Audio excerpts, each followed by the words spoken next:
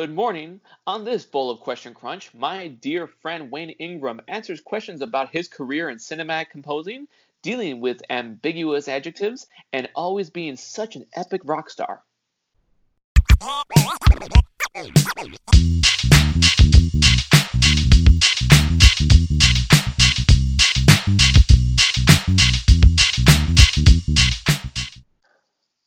Wayne, I have missed your face. Yeah, Jimmy, your face is a severe lack of it over on this end. Also, Aw, that makes me feel really good. You've been a friend of mine since high school. I think it was sophomore year when we met, right? yeah, because we had Mrs. Shu's Spanish class together. Yep. Actually, I think it might have been freshman year. I think it was sophomore. Yeah. Was it sophomore with a freshman year? I just know Spanish class we both had bleached hair. Yeah, it was. Like, it was a memorable time. I think that I was all bleached, and I think you had just frosted tips. Oh yeah, I had the full Lance Bass going. It was really good. And ever since I've known you, you've been into music. You're my music guy. It's and whenever I think about music, whenever I think about scores, or just talking about how impactful movie scores are, you're the first person I think of. One of my favorite examples of working on a project with you with music was when we were working on some kind of like CG project or whatever, and you started adding instruments, and you did the thing, and I was like, oh, that's perfect, awesome, done. That's exactly what I want. And you're like, this could use a flute. And I was like, why? Why the fuck is a flute going to do anything? And you add the flute, and I'm like, even better. Cool. Cut. Print. We're done. And you're like, I can add another thing. I was like, why? But I feel like knowing music, you know what other flavors to add onto the thing to make it a whole thing that's greater than it was. What first got you into music? I mean, when I was a kid, there's kind of two things. When I was a kid, I was watching. It was probably like New Year's or one of those 4th of July, Boston Pops, concerts where they're on the Charles River and the big clamshell, and then I think it was 4th of July, and they shoot the fireworks off, and the orchestra plays a bunch of music. I was probably like 6 years old, and I was watching it. My grandma was over, and we were watching that, and I was like, man, I thought the conductor was the coolest dude in the room, because he's got the super awesome coat, and he's got the big stick, and 100 people are playing instruments watching him, to like know what to do. And then he's like the wrangler, and 100 people collectively make a bunch of sounds, and we perceive it as music. And I think that's just like, that really impressed me as a kid. And I remember looking at my grandma, who was a big music person, fantastic piano player, and she was a choral director for the Glee Club at her mobile home park. And I remember looking at her, and I was like, how do you do music? How does this work? And she's like, do you want to do music? I'm like, hell yeah, I want to do music. She's like, I've been waiting for this day when I get to give piano lessons to someone. And so since when I was about 6 till maybe like middle school-ish, I took lessons from her on the piano. Learned a bunch of stuff on piano. Piano was my first instrument that I ever learned on. And so that's kind of how that all started. I just thought it was so cool to hear an orchestra and then just see that it's like this huge team of people that all have to work their part. They're all like cogs in a machine, right? And like every part works correctly. You get this beautiful sound out of it. I just thought that was really impressive. That individually, it can sound impressive. It can sound good, but a lot of times it's just random notes, and then when it's all together, it makes music. Yeah, no, that's exactly right. When you look at like a score, right? Like a score is, it's just like this huge piece of paper, and like you said, it's just like all these instruments, all these random notes, and you go like, any single person plays that note, you're like, well, that's one single sound. And then 100 people play it together, and it's like, oh wow, that's like a whole chord, and it makes me think, feel things. Having a slice of cheese is good. I like cheese, but when you can have it as a sandwich, Yeah. Or just the whole fucking cheese. Just give me the whole. I just want to. So, last year for the clown charity thing, and I think I even mentioned this in an earlier episode when Jen was on.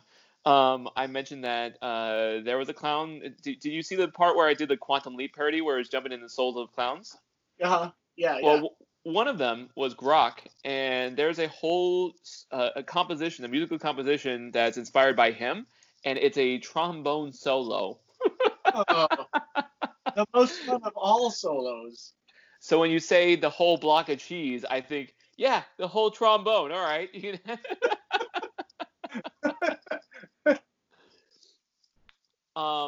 But do you remember the first songs that you played on the piano, if that's your first instrument?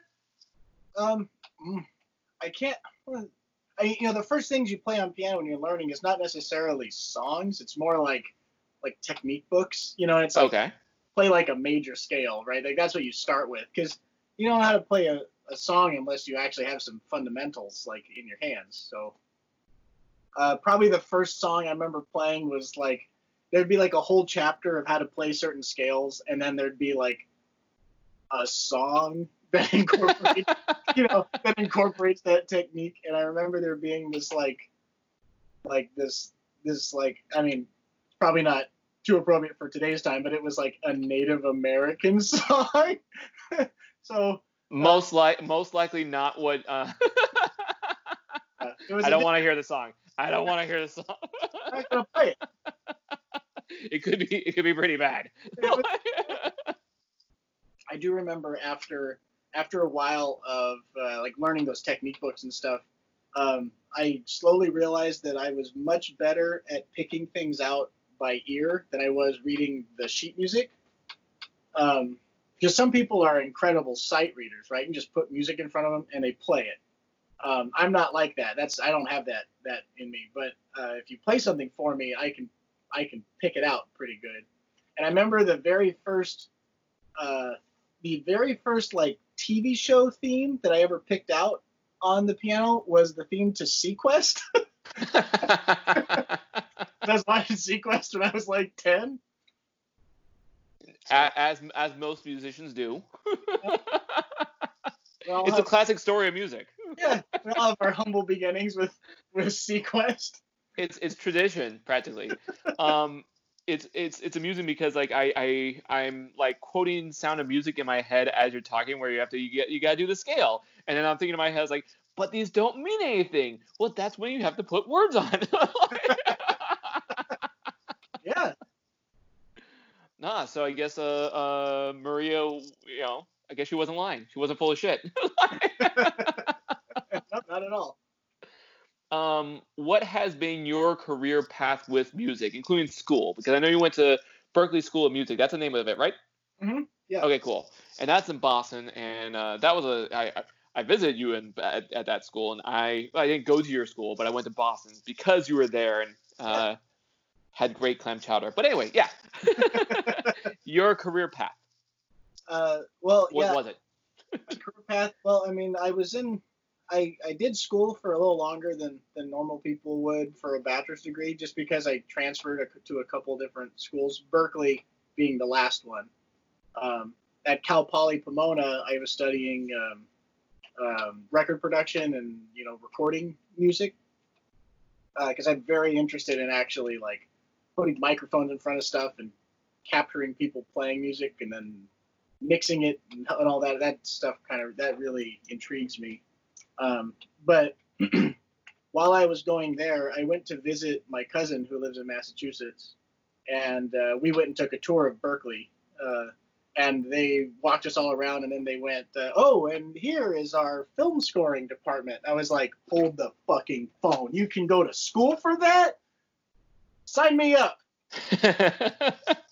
Because my whole childhood has been like watching movies. I mean, Jimmy, you and I both come from heavily movie family.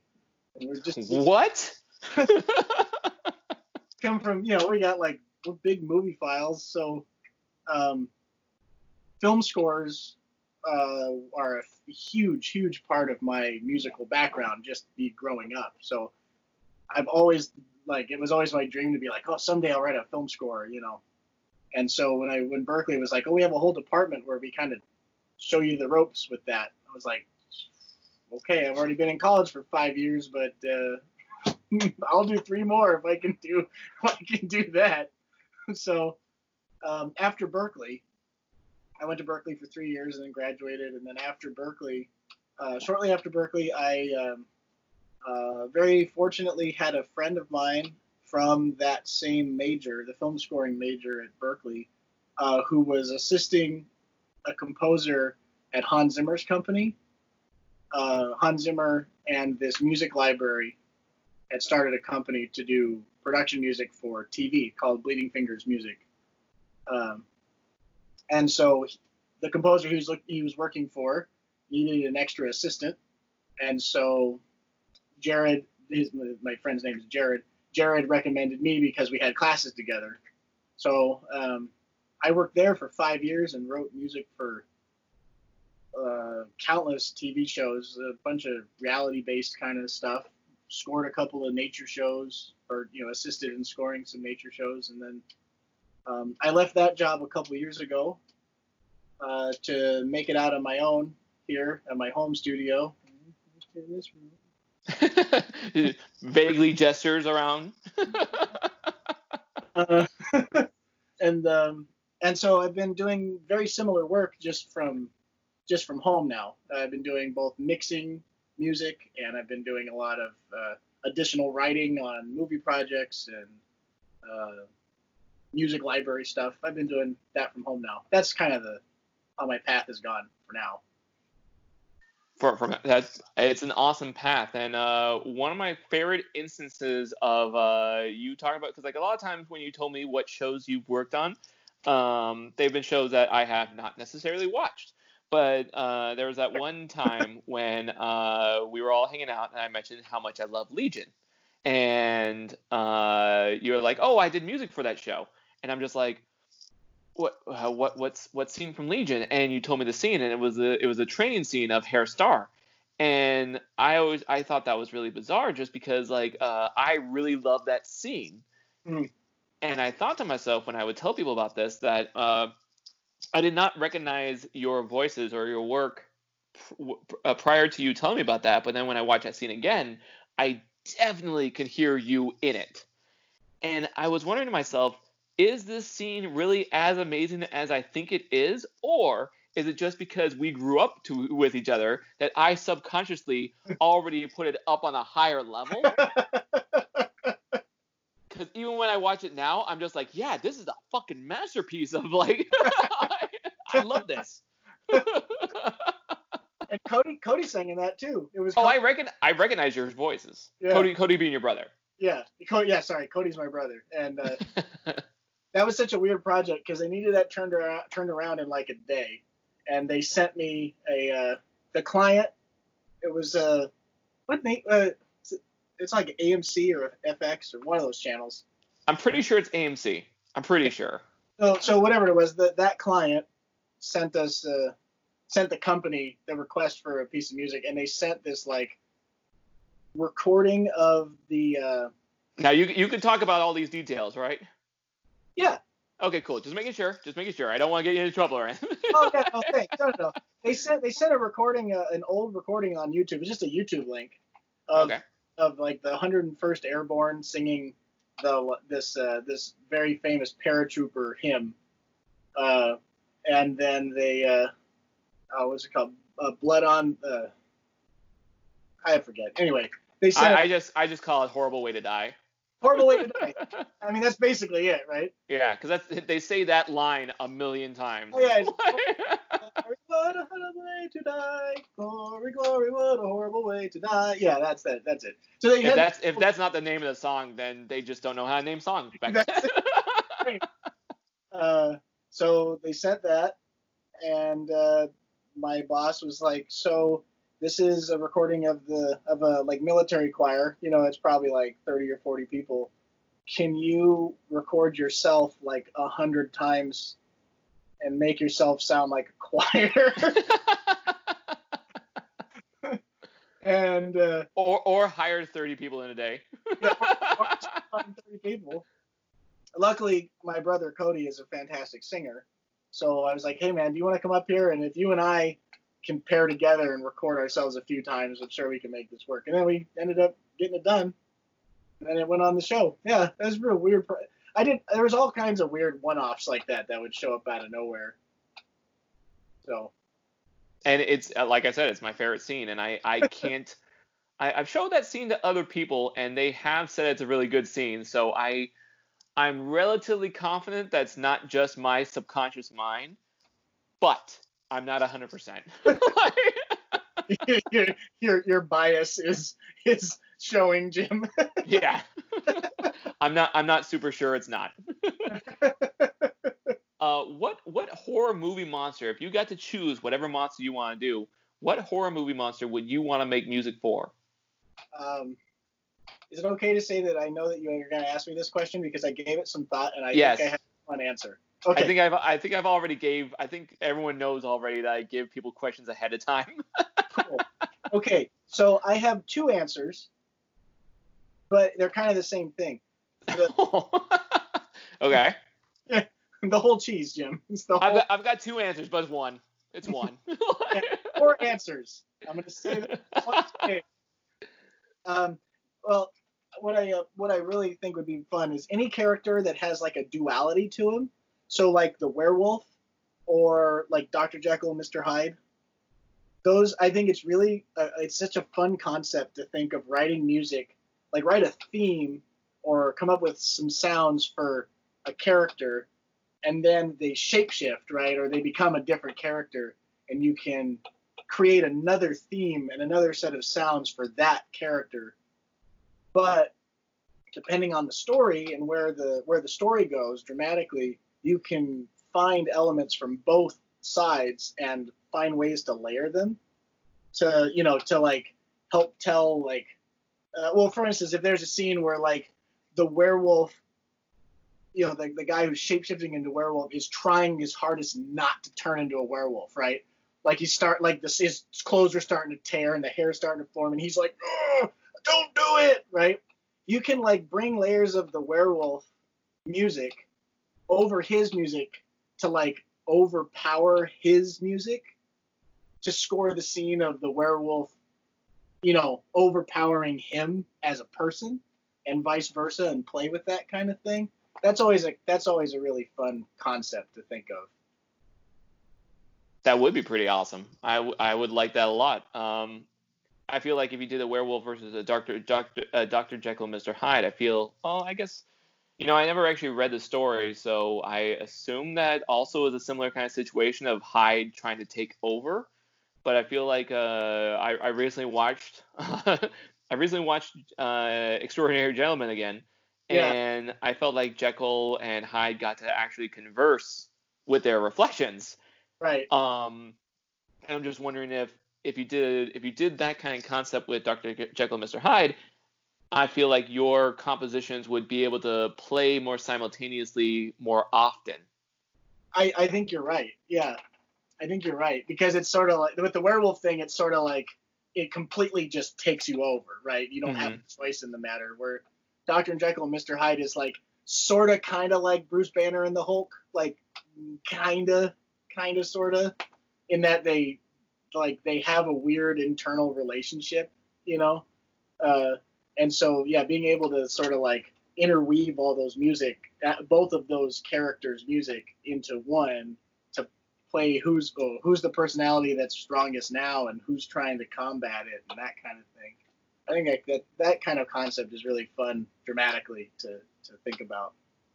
I really don't know which one I would want more, because now I'm thinking about that. If you did a werewolf thing, you can slowly hint to what the song's going to be sounding like. You hear a little bit of it when the wolf bites, and you see it as the signs of he's going to be a werewolf happening. And then once that full moon hits, that's when the music comes in to just murder the human that's inside of him. Right. I think the big difference is with the werewolf and Dr. Jekyll and Mr. Hyde is sort of like The werewolf, I think, exactly how you described. It's more like our characters' music, and then eventually werewolf music, where Dr. Jekyll and Mr. Hyde is much more cerebral because they're constantly like at odds with each other. So the music is always weaving back and forth depending on whose personality is trying to poke through or not. Did you see the new Mummy movie with Tom Cruise? Uh, I watched a review of it, and I think I saw enough in that review. I don't ever want to watch the movie, but I did watch a little bit of Russell Crowe's version of Dr. Jekyll, Mr. Hyde. Oh, okay, yeah. I just saw that one clip of him turning into Mr. Hyde, and I was like, I don't want to see the Mummy. I don't give a shit. But I kind of wish I had seen that. I wish he had his own movie, Dr. Jekyll, Mr. Hyde, because his portrayal of him was pretty fun. Like him going from like really when he was Dr. Jekyll, when he was Dr. Jekyll, he had more of a British, like a really fancy kind of British accent, and then when he went over to Mr. Hyde, he got really Cockney, and it was just a really cool contrast, and I appreciated that a lot. That's cool. That's cool character development too. Just to say like, oh, they're vastly different people. It's a fun scene. I highly recommend checking on YouTube. I wouldn't recommend watching the movie. I don't want to. I'm not gonna. Thank goodness for YouTube. Since you've worked professionally, I'm just curious, like, what is a work lesson that you've gotten from working professionally that if you had told a student at Berkeley or a student in any of your colleges, and without any context, you tell a student a thing, and the student's like, what? Like, what would confuse the hell out of them? Gosh, I know that was a tough question to think about because there's such a myriad of things that you learn just through experience as you're working professionally that you would never even get exposed to when you're at school. It's just so. I mean, I think it probably translates to pretty much any profession, really. But I think that the biggest thing you don't get exposure to at school is actually how to interface with a client. How to be able to interpret what a client says about your creative thing to then also achieve what they asked for. How would you teach that class, man? There's no class on how to deal with customers. There isn't. You just have to get emails and pull your hair out for a couple years until you figure it out. There's no class on that. There's no class on that because I've had a lot of customers where they'll complain about a red and I'm like, what's wrong with a red? And they're like, oh, it's too pretentious. I was like, Jesus. Yeah, that kind of thing is so prevalent even in just the visual art world. I mean, there's a lot of parallels there. There's no class on how to deal with customers, and there never will be because customers are dumb. And it's so much more different than a customer in a retail environment because they're just because the thing they're asking for is in the store and you can go get it or talk about it. Whereas I made this piece of music and then I sent it to someone and they don't have any of the same musical influences that I have. So then they heard it and went well, can it be less insert adjective that doesn't relate to music at all? And then you have to go, sure, no problem. I know exactly what you mean. I recently asked someone where they're like, draw me with a baseball cap. And I was like, all right, cool. Does the baseball cap have that little hole in the back? And they're like, what hole? And I'm like, the hole, the size. I don't know if it has actual term, but that hole that has a size and it's above it. And that was a weird conversation. They're like, no, you don't have to draw the hole. And I was like, cool. And he's like, I had to explain. I'm like, this is a question. This is a regular question. Because if I did not draw the hole, you'd be like, where's that hole? Yeah. Or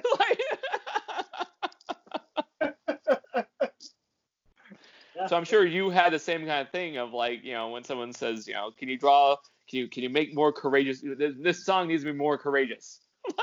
Yeah. Well, even that, I would give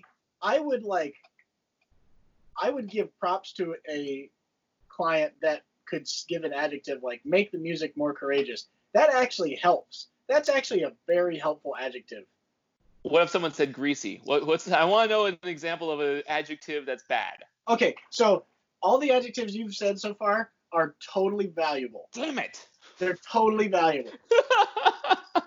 What isn't valuable is when a client says something like, can it be 30% more like green? Like, well, Would you say it's super green? maybe. Um, I wish I would remember it. I remember working on this. What would you do?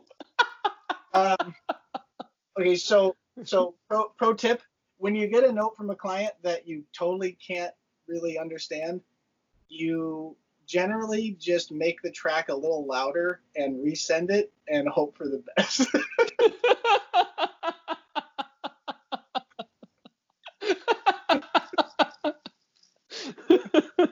Did I tell you about the guy who I think I might have already said this in one of the episodes of the podcast, but I don't care. Did I ever tell you about the client that asked for it was a drawing of them in the park, and I drew them in the park, and when I sent it to him, he said, "Where's the tree?" And I was like, "What tree?" And he's like, I thought that because they're in a park there'd be a tree. I was like, "But you didn't say anything about a tree. I put them in the park bench. I put grass. That's a park." And he's like, "Well, I thought there'd be a tree." And I'm just like, "If you wanted a tree there, you should mention that you want the tree." Yeah. And I said that, well, it's going to cost more. And he's like, "Why?" I was like, "Because I have to do more time on the tree." And he's like, "It doesn't matter." I'm like, "That's what I thought."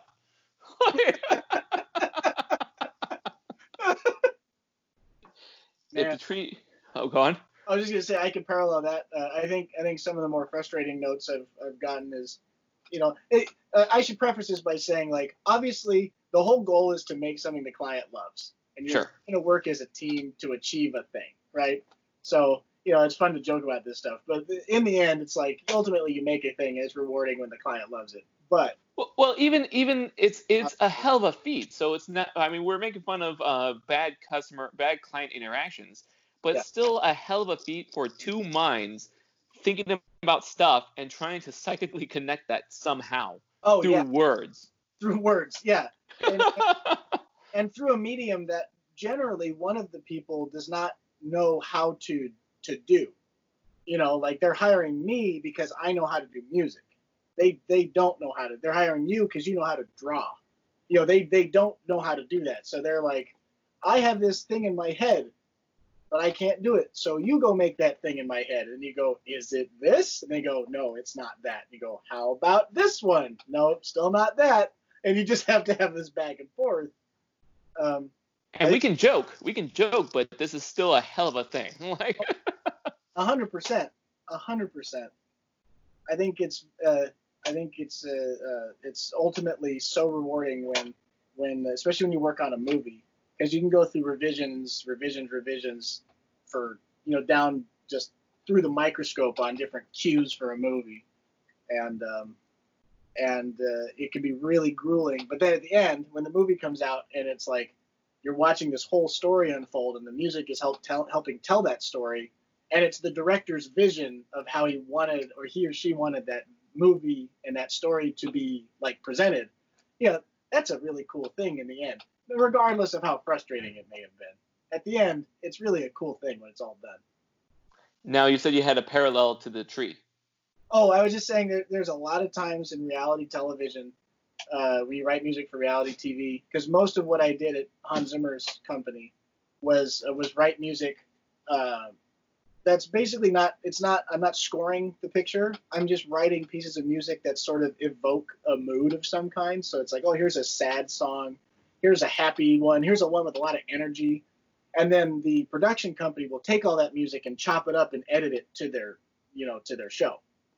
And so sometimes I get clients that will take a piece of music and then send it back to you and go like, this isn't as actiony as it should be.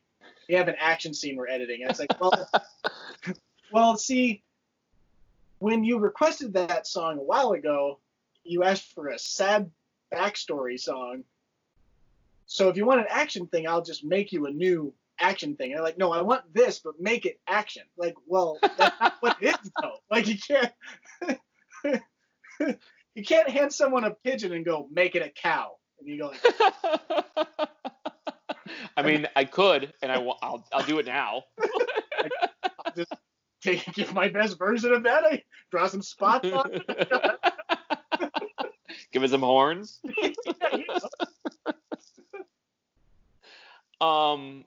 So when you do stuff for live TV, when you do reality TV stuff, well, what I'm getting at is you recently posted that some of your music found its way into the Tiger King, right? Yeah, it did. That's such a weird thing when you hear something you wrote, and you're like, oh, I think that's mine. How was that? I'm just curious because I get this mental image of you sitting down doing something, then you hear something that you were working on for a long time, and you're just like, hey. Well, first off, I can tell you that it completely takes you out of whatever you're watching. It was like it was like during some scene where Joe Exotic is like he's like at his desk and he's like talking into a phone on his desk, like on speakerphone, and then he's saying some shit about Carol Baskin to whoever. Okay, so the whole thing was your thing. Yeah, Joe Exotic on the phone talking about. And they played some piece of music of mine, and like I'm like really into like what the hell is gonna happen in this crazy story, and then I hear my music and I'm like, oh, that's my music, and then you just start listening to your music and how it like is relating to the picture, and then like the episode ended and I'm like, I gotta rewind, I didn't get anything that happened. I completely missed it. That is incredibly. That would be weird. That would be bizarre. It's very, very weird. So speaking of like different emotions for different melodies and different music, what would you do? Okay, for example, the Avengers theme song. At the end of Infinity War, I don't want to spoil anything, but it's been out for a while, so I think I can spoil the ending of Infinity War. Bruce Willis has been dead the whole time, guys. we were just talking about Sixth Sense in the last episode, so it's just weird that you're bringing that up. There's been a lot of symmetry. Because you even mentioned werewolves. I feel like a lot of times it's like a clip show. But at the end of Infinity War, we hear the Avengers theme song, and it sounds sad now because it's slowed down and like minimalized to like not so heroic, but really just like this distraught and depressing kind of feel. Yeah. As a musician, how does your mind wrap around adjusting a melody, or I don't know the term? Is it melody like the theme? Yeah. Mm-hmm. Okay. How do you get around to make it a different emotion but still the same melody? Gosh, I mean that's the $6 million question when you score a film, right? Uh-huh. But I think it has. There's a few facets that are successful in that. When you approach something like that, you have to think of first of all the instrumentation. Instrumentation plays a huge part in like what you will feel when you hear it. You also have to take into account harmony, and you also have to take into account like the pacing, like the actual like speed, the tempo of the music. So like what you just described, the Avengers theme is like, I mean, the most heroic thing of all time, right? It's great. Silvestri, one of my favorite composers of all time, Silvestri just writes fantastic music. So that theme is glorious. But then in order to, I can't recollect the theme like in my head right now, or that scene in particular, like what the instrumentation was. But this may or may not be what actually happens. But a way I would approach it would be like, okay, when it's heroic and we have the heroes on screen and they're doing a heroic feat, it's the French horns, it's the brass. Because that sound evokes, something that's very like adventurous and heroic and courageous, and like just the sound of the brass section is strong and powerful. If you take the same melody and play it on the woodwinds, for instance, slow it down, change a couple of the chords to some minor chords as opposed to all the major chords that exist in the theme originally. Slow it down, have some woodwinds playing over it, play some slow, very deep chords on the piano underneath it. Just by switching up those instruments, you can take a very heroic thing to feeling more small and somber, just because of the nature of the sounds you're hearing. It's gonna evoke a different thing. It's one of those things that's really hard to describe in words. I think it's like one of those things you kind of have to like experience. But I think you're doing pretty well so far. Okay, well, I mean, that's a very boilerplate approach. I mean, I think that happens to. I think you can do that with really. Here's a good example. Here's maybe a good easy kind of thing. If you think of like, just take one major chord, just one, any sort of major chord at all, and it's played by an orchestra, and it's like the opening to something, right? It's the opening to some big scene, like a big chase scene or something, and it's like this big giant orchestral statement. Later on, the main character is thinking back like to his like homeland or something. You take that same chord and you play it on a lone guitar. You just play one minor chord on a guitar. That sound by itself, internally in your brain, makes you think, oh yeah, this is like very introspective and like it's more somber, just because of the fact that it's one single instrument. It's not the orchestra. It's played slower. And then you pair that with the visual, and that's what sells it, you know. Because it would be so, like, you wouldn't feel what you feel at the end of Infinity War if all of the heroes are crumbling to dust and the theme plays with the brass section. trumpet player comes out of nowhere. I mean, it would be just like absurd. You'd be like, what am I even feeling right now? I'm just picturing everyone look at the trumpet player like, no. Yeah. What are you doing? Read the room, buddy. Thanos snapped. That's no trumpet players. And you know what's so interesting is that even instruments, like I just described how brass is super heroic and you shouldn't use it in sad stuff, but think of the score for Saving Private Ryan, and that main theme is played by a single bugle, and then later on a very, very small brass section, like 3 or 4 horns. And it's one of the most somber, most reverent pieces of music about war that's ever been written, I think, as far as in a movie, in my opinion. So again, but it's very slow and played with like very low dynamic levels. It's done with the performers internalized a sense of reverence when they played it. They didn't go for a heroic thing, but you can still use the brass section to make a somber thing. It just depends on what the visual is and how you pair the music to it, you know? Now, you say buglehorn with Saving Private Ryan that makes me think that they chose buglehorn because that would give people the mentality of military, right? Oh, 100%. Mm-hmm. Is that like a big thing when you think about like what instruments to use? Because I know I know a lot of times instruments can be used for different genres of movies and genres of story, and I'm just wondering if you also think about like where the person is. Okay, for example, have you seen Westworld? Yeah. Mm-hmm. One of my favorite things about Westworld was when we got to see different worlds that they had. Right.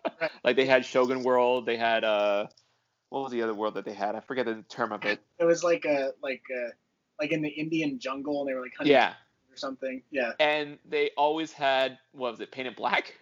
Yeah. Right. Yeah. And they had it, but with all these different instruments, but you could still hear that song. And it was weird because like I think when they went to India and I heard that song, I was like, hang on. And I love hearing a song done with different instruments that I would not expect to tell me where in the story, where we are supposed to be. Like you hear those types of instruments and you know what region and what area, what country you're supposed to be in. A lot of times if someone said I need an exciting heroic thing, do you ask questions about where are you? I mean, if it's supposed to be, I think it depends on whether it's like complete fiction or if the story itself, like the success of the story depends on the fact that they are in a location. Like for example, Okay. a good example of that would be Black Panther. Mm-hmm. The whole score is hugely made up of like amazing African percussion instruments. That the composer went to Africa and he recorded a bunch of like he went to villages and had people play their drum circles for him and he sampled it and recorded it and then used those as the building blocks to make the score for Black Panther. That's rad. So while it's there's like the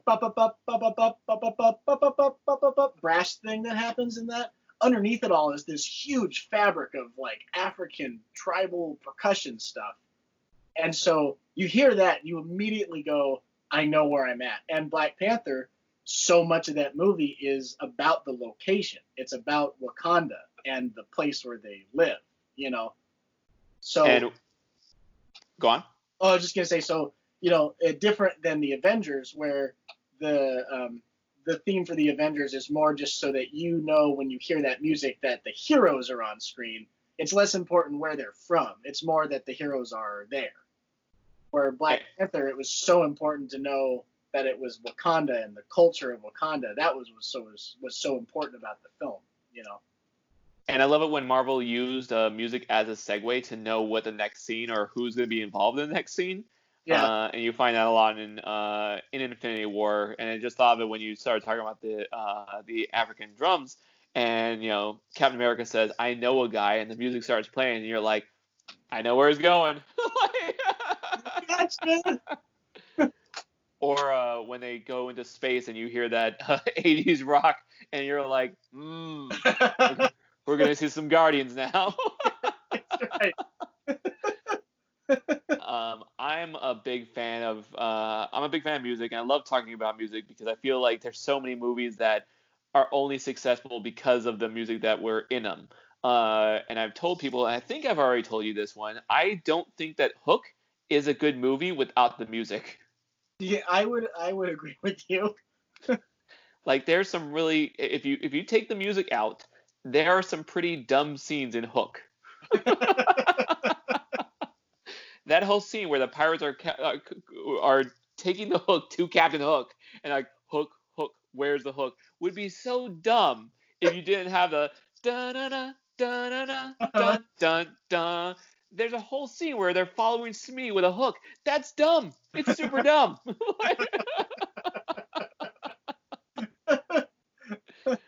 But you have John Williams' music coming like, I'm gonna save this scene. Yeah, no kidding, right? Yeah, there's definitely some movies where it's the score that kind of helps like push the story along, so that you don't feel like nothing feels dead in the water,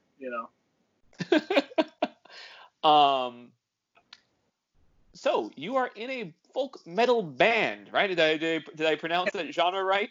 Yeah, that's right. Okay. I suppose we kind of classify ourselves more as just symphonic progressive metal now, because I don't know, we do use a lot of Okay. The reason I say that is because there is like an actual genre, folk metal, and there's a lot of there's a style that denotes being in that genre, and we did that on our first album, and we've kind of moved away from that since then. So we're a folkish symphonic progressive metal band. Well, now I feel like a complete liar because someone said that they just got into folk metal, and I was like, "Have you heard of Wilderun?" And they're like, "No." I was like, "Aha!" Like, people who like folk metal will still like Wilderun. Okay, cool. There's a lot of crossover for sure. Yeah. So you recently signed in a contract, right? You're the band. Yeah, the band. We're so grateful and so humbled by the fact that the record label signed us in like a month ago. Yeah. I'm super excited about that, and I know I've heard your songs before, and I always describe it in my head as like sea shanty songs, right? Yeah, the first album The especially. first album, yeah, yeah. If you heard the newest album, it's not a. I would give a medal to a person who could sing that on a ship and make people feel like. What kind of metal? Because don't tempt me, because now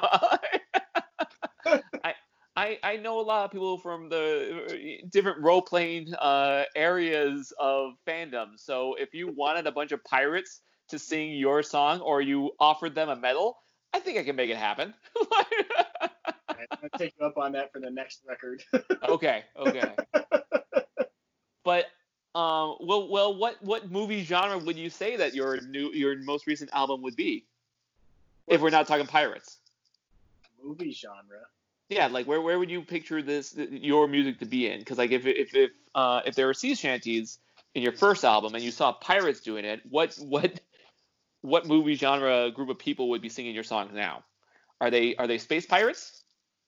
I think it's just got to be something directed by Terry Gilliam. Damn good answer. That's all I got. One thing I want to ask you about, since like I mentioned that I hear your songs, I always think of sea shanty and I think of pirates singing them. Yeah, And whenever I think of pirates, I think about Muppet Treasure Island, yeah. which is the only logical train of thought. What Muppets? What Wilderun song would you love to hear the Muppets sing? Oh man. Well, I think it'd be amazing to hear the Muppets sing from our first album, the song called "How Stands the Glass Around," because it is a literal drinking song. So, I mean, if we're talking Muppet Treasure Island, I think that sounds really, really appropriate. I would love to hear Fozzie Bear sing a whole stanza of that song. Okay, all right, I'll keep that in mind because I got friends that can make that happen. You do a pretty damn good Fozzie Bear yourself, dude. I do a good Fozzie Bear, so I'm just like, ah, Yeah. I can make that happen. I know you're a big fan of James Cameron, right? Yeah, I mean, he makes fantastic films. What James Cameron movie? What James Cameron movie? If you were assigned to make a musical, what movie would it be? That you would also you would write the music for? What would it be? Man, I mean, Aliens would be fucking hilarious to make a music.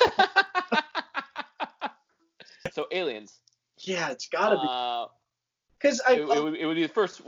You said Alien, right? Or would it be the second one? Would you just go right into the second one? we'll just start. Yeah, just do Aliens. You don't need to. Everyone knows what the xenomorph is. Let's just do Aliens. Sure. I don't think that anyone who is going to go see an Alien musical has already seen the first movie. I refuse to believe that one person went to that musical thinking it was a whole new thing, and they are upset. They're like, "What's going on here?" Yeah, you can't imagine they're like, oh, we'll just see what this is. Never heard of that before. Ripley sounds amazing. Why does she keep talking like she's already encountered these monsters? I feel like I'm missing a whole story. Yeah. Yeah. If only there was some backstory in this musical, then. God, I really want to write the Game Over Man song. I just think that would be so fun. I don't think I've ever wanted to hear a song more than that one just now. Put it in the back of my mind. That's something I got to work on. I would love it to death. Oh my god. I'm just thinking of like who would I get to sing it? Because I know some people that I would make it happen. Oh my god. You're giving me too many assignments because I already need to get my pirate friends to sing one of your album 2 songs. Now, is it any song from album two, or? No, well, the song I was talking about is off of our first Okay. record. So, but yeah, kind of any song off of the first album would work with Muppets. I think 100%. No, but you said what was the song that you want us to sing that would get us the trophy? Oh, I was referring to our newest album because that album is like a fucking like it's like multiple personality disorder, and as an album it just switches up so much. There's so much weird, sonic stuff. Music shifts around so much, so I would that's a challenge to make that into a sea shanty. Who would you say is your biggest inspiration in making music? In like film music or just music in general? Both. I don't know. We can have two different answers or multiple answers. Well, I mean, as a kid, John Williams, like, yeah, because growing up, family movie night every Friday when I was growing up, we'd go to the movie store and go rent a film, and John Williams were like the first movies that I remember watching and remembering the music from. You know what I mean? It was so memorable. And, of course, my dad wanted to show me, like, Star Wars and Indiana Jones and all those fun adventure movies that he liked to watch when he was younger. And so I grew up on watching those kinds of things. And what would you say is your, like, favorite John Williams bit or one that stands out? E.T. The score to E.T. is the theme to E.T. is, like, masterful. It really is. It's so good. I can't even... like John Williams writes amazing music, but the score to E.T. is so freaking good. It's like that movie so perfectly encapsulates what it means. Like it so perfectly encapsulates the like childhood fantasy adventure mood, and like what would you do if you were Elliot? Everything's from Elliot's perspective in that movie, and so the music is like, what does Elliot feel? And then you watch it and you're like, I fucking feel what Elliot's feeling when he's flying in a bike. And you get so hopeful when the other friends joined up on their little bike their bike ride away from the government. It's amazing. I was just gonna say, like, I'm getting goosebumps even Me just too. like that's how memorable that movie and that score is to me, is just even thinking of the scene, the build up where they're riding their bikes to the roadblock that the cops have put, and then the bikes lift into the air and the theme is soaring. It's like, oh my God. I just want to live in that first time I ever saw that again and again and again and again. I just want to live in a what moment do you want to exist in forever? In infinite. Watching E.T., especially when the bikes fly over the cops. Yeah. Just loop that and I'll be set. I'll be fine. Fine. So John Williams as a kid, where did it evolve to now? Well, another big one for me, film score wise, is Alan Silvestri, because I discovered his movies kind of later on. But he's another composer I think is so memorable. All of his scores are insanely memorable, and capture such a timeless mood for whatever film they're in. Appropriate word. That's a college word for those playing the home game. And if you don't know Alan Silvestri, Back to the Future, that's why I liked it. Yeah, I think Back to the Future was probably my first exposure to his music. Yeah. I love it. Have you watched the show Future Man on Hulu? No, I haven't. I've heard that's pretty good though. It's good. The first few episodes are really a struggle to get through. It's only when they actually start, I think it's after maybe the third. The first plot is working too hard to sell the characters to you, but once you get involved into the story, you actually get invested into the characters naturally. And I think it's some of the best writing because I feel like the continuity, even though they fuck up the continuity still stands strong, and I think that's really impressive. Cool. Usually when you have a time travel story, if they fuck it up, you see the plot holes the plot holes are too obvious and you get distracted. In Right. this one, it feels like all of the characters are dumb, so the plot holes are part of the problem. Yeah. Right. Okay. Got it. They are fucking it up for themselves. Got it. And what I love about it is whenever there's a situation with time travel where they find out something new in their present that is only that way because they messed up in the past, Yeah. you hear that little Back to the Future chime. Oh, they're like. Yeah, and it's I love it, and I'm just like, that's definitely Back to the Future. That's Yeah. Yeah. and like you get that with if you've seen Ready Player One, when he plays the Zemeckis cube, it makes that sound, Oh, and yeah. I'm just like, Yeah. Yeah. it's really cool how music, even like just a few notes, stays with us for the rest of our lives. Yeah. Yeah. And attaches itself so perfectly to like concepts that when you hear it, you think of like you hear that little from Back to the Future, you think of time travel, not just Back to the Future. You think of the concept of time travel.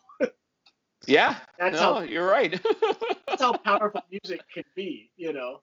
It like transcends that it's from a movie, and it's like the noise for when Marty McFly realized something was time travel-y, you know.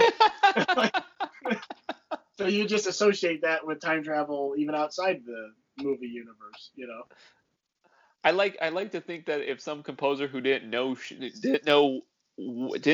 all of musical history, they use that same or similar note from Back to the Future and ruins the whole movie because I keep thinking it's time travel, but it's not. It's like this serious drama of like people who are about to get a divorce, and the music goes on. I'm like, oh, cool. Are we going back in time? Why are you going back in time? I was like, oh, I'm sorry, I got a Pavlov.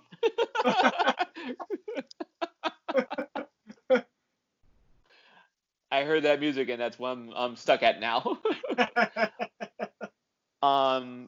So it went John Williams, Alan Silvestri, which are amazing names. Any other names that have peered their way into what makes you you?